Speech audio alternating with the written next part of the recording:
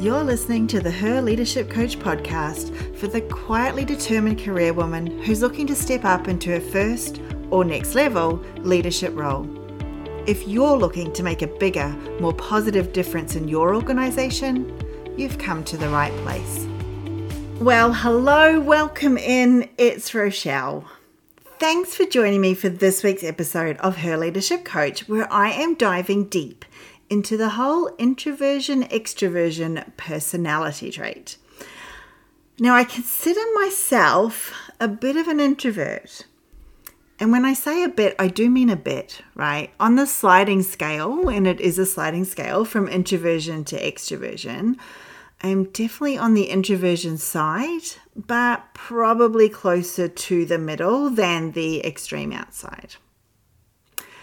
Have you ever wondered if you could change your introverted self to become extroverted or vice versa, if only you knew how?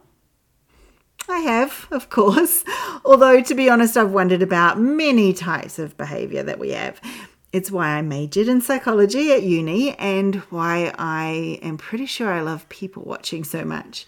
I really just love understanding which behaviors are just the way we're born, and so we're stuck with them, and which ones are learned behavior, because if it's a learned behavior, that should mean we're able to unlearn it, right? Or at least relearn it in a different way. And I think I've come to understand that there is a much more learned behavior than there is in, hey, that's just the way I'm made. I can't change myself. Definitely more than I used to think. So I wanted to know about introversion and whether it was something you could change about yourself.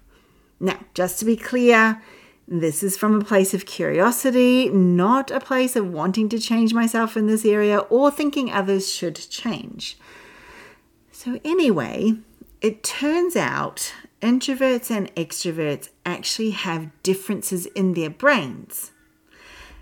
Now, these are largely genetic, although some are influenced by the environment that people are raised in, and we will touch on that again later. One difference is that introverts' brains have fewer dopamine receptors than extroverts' brains. Now, I'm going to get a little bit nerdy here, so I'm hoping that you will stay with me. I'm trying to make this as easy to understand as possible. So the first question is, what the hell is dopamine? And it's a lot, actually. This is a pretty interesting neurotransmitter, but it's, in simple terms, dopamine is a chemical that the brain releases. And when it does, both introverts and extroverts become more talkative, alert to their surroundings, and are more likely to take risks and go exploring their environment. Now, because extroverts have more receptors, they crave more external stimulation, such as socializing, a little bit of risk-taking. That stimulates more dopamine for them, and that helps them to feel rewarded and happy. If we give that same amount of dopamine to introverts, they feel overwhelmed and anxious because they don't have enough receptors, enough kind of, dopamine sponges. That's definitely a scientific term. And at some point, they need to find some quiet space to calm themselves down. So, does that mean introverts aren't as happy as extroverts if all this dopamine is making extroverts feel rewarded and happy? Well, no, thankfully, and I know this from experience, but there's another chemical, you see, called, and I hope I pronounce this right, acetylcholine, which is a chemical that also rewards us. But its effects are a little more subtle than dopamine, and it makes us feel relaxed and yet still alert and content. And that's the pleasure that introverts' brains are apparently wired for. So in introverts, there is a surge of this chemical when they are alone or with a small group of close friends. In extroverts, if there's a surge of this chemical, it will leave them feeling really bored and basically craving more dopamine.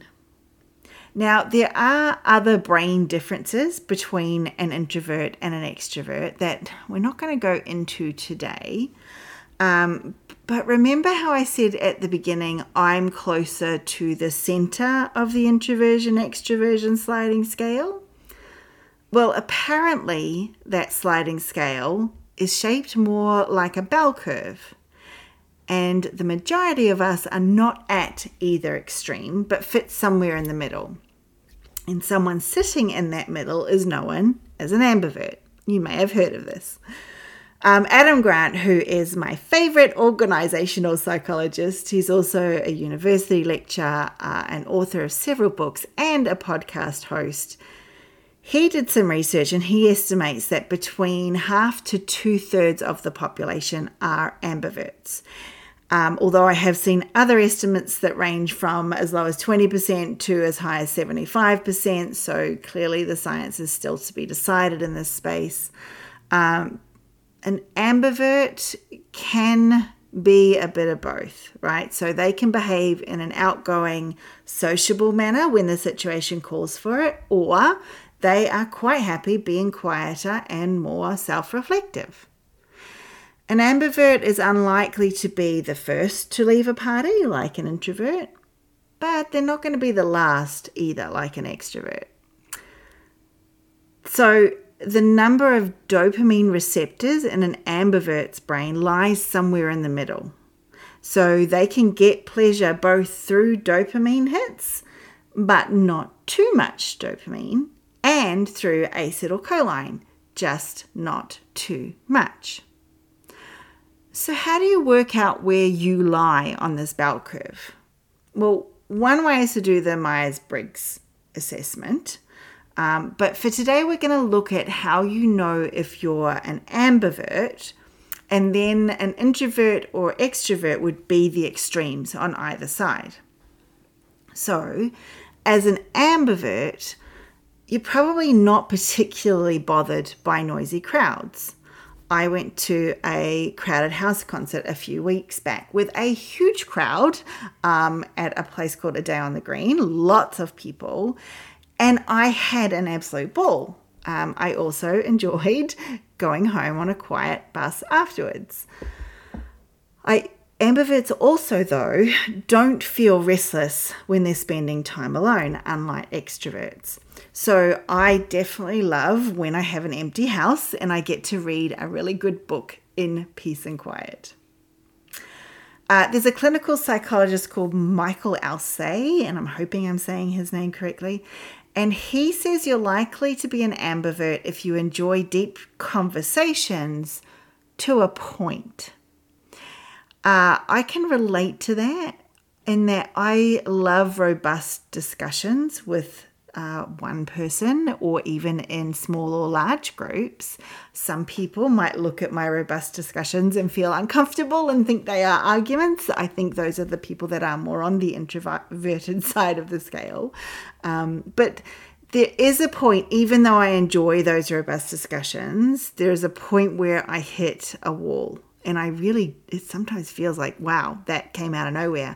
And I feel like I need to make a really quick exit, even if I'm like mid-argument, mid-discussion, and sort of find some less charged environments to allow my brain to just reset. Alsay also says ambiverts are quite perceptive. So if a friend's having an issue, an extrovert will probably try and offer a solution straight away. An introvert might be really great at listening and lots of oh and whereas an ambivert might listen and ask thoughtful questions to try and help. So a little bit of A, a little bit of B. It sounds like ambiverts might make really good coaches, which is just as well for me. Finally, ambiverts can crash quickly, but they're not sure why.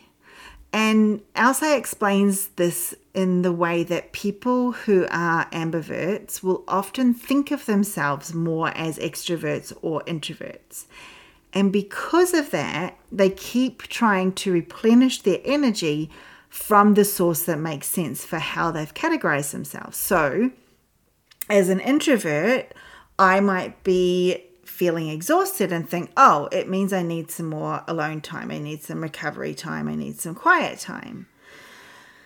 But sometimes when an ambivert is experiencing too much of their introvert or extrovert side, it's the imbalance that causes them to feel depleted.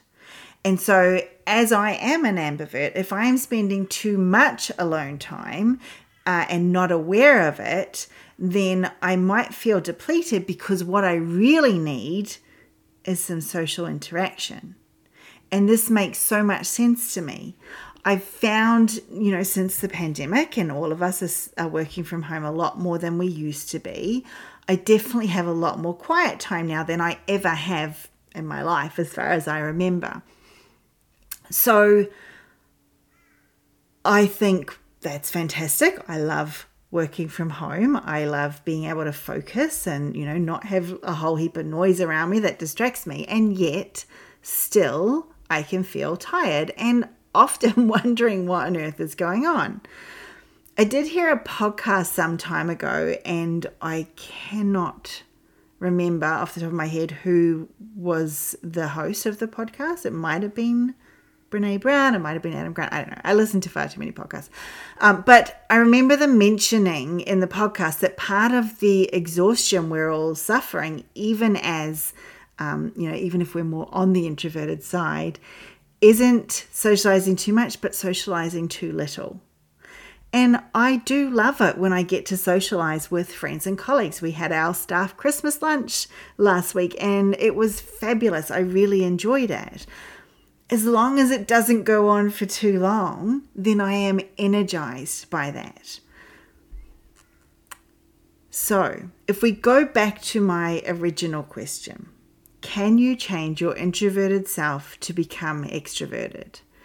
And I guess in some ways the answer is yes, at least for up to 2/3 of us. As ambiverts, we can flex between introverted and extroverted sides of ourselves to a point, right? However, if you're at one of the more extreme ends of the bell curve, then because of these differences in the brain, changing from an introvert to an extrovert or vice versa is pretty unlikely. However, remember how I said at the beginning that the brain differences are largely genetic, but some are influenced by the environment you're raised in. Well, one study that hints towards how much is genetic and how much might be environmental was conducted in 2009 by a guy called David Freeman. He looked at how extroversion differed in American students versus students from Singapore. And the results that he got showed that 51% of Singapore students are extroverted compared with 62% of American students. And intuitively, that just feels right. Now, that could still be genetic, right? Or it could be environment or a mixture of both. Either way, it shows that culture has an impact, whether it's immediate, environmental, or over a longer period of time. And so your environment has changed your brain over a long period of time, and that's been passed down to you genetically through the ages. So all this has me believing that you can, over time, move yourself a little closer to the middle, even if you're at one extreme or the other, should you want to. Now, should you want to?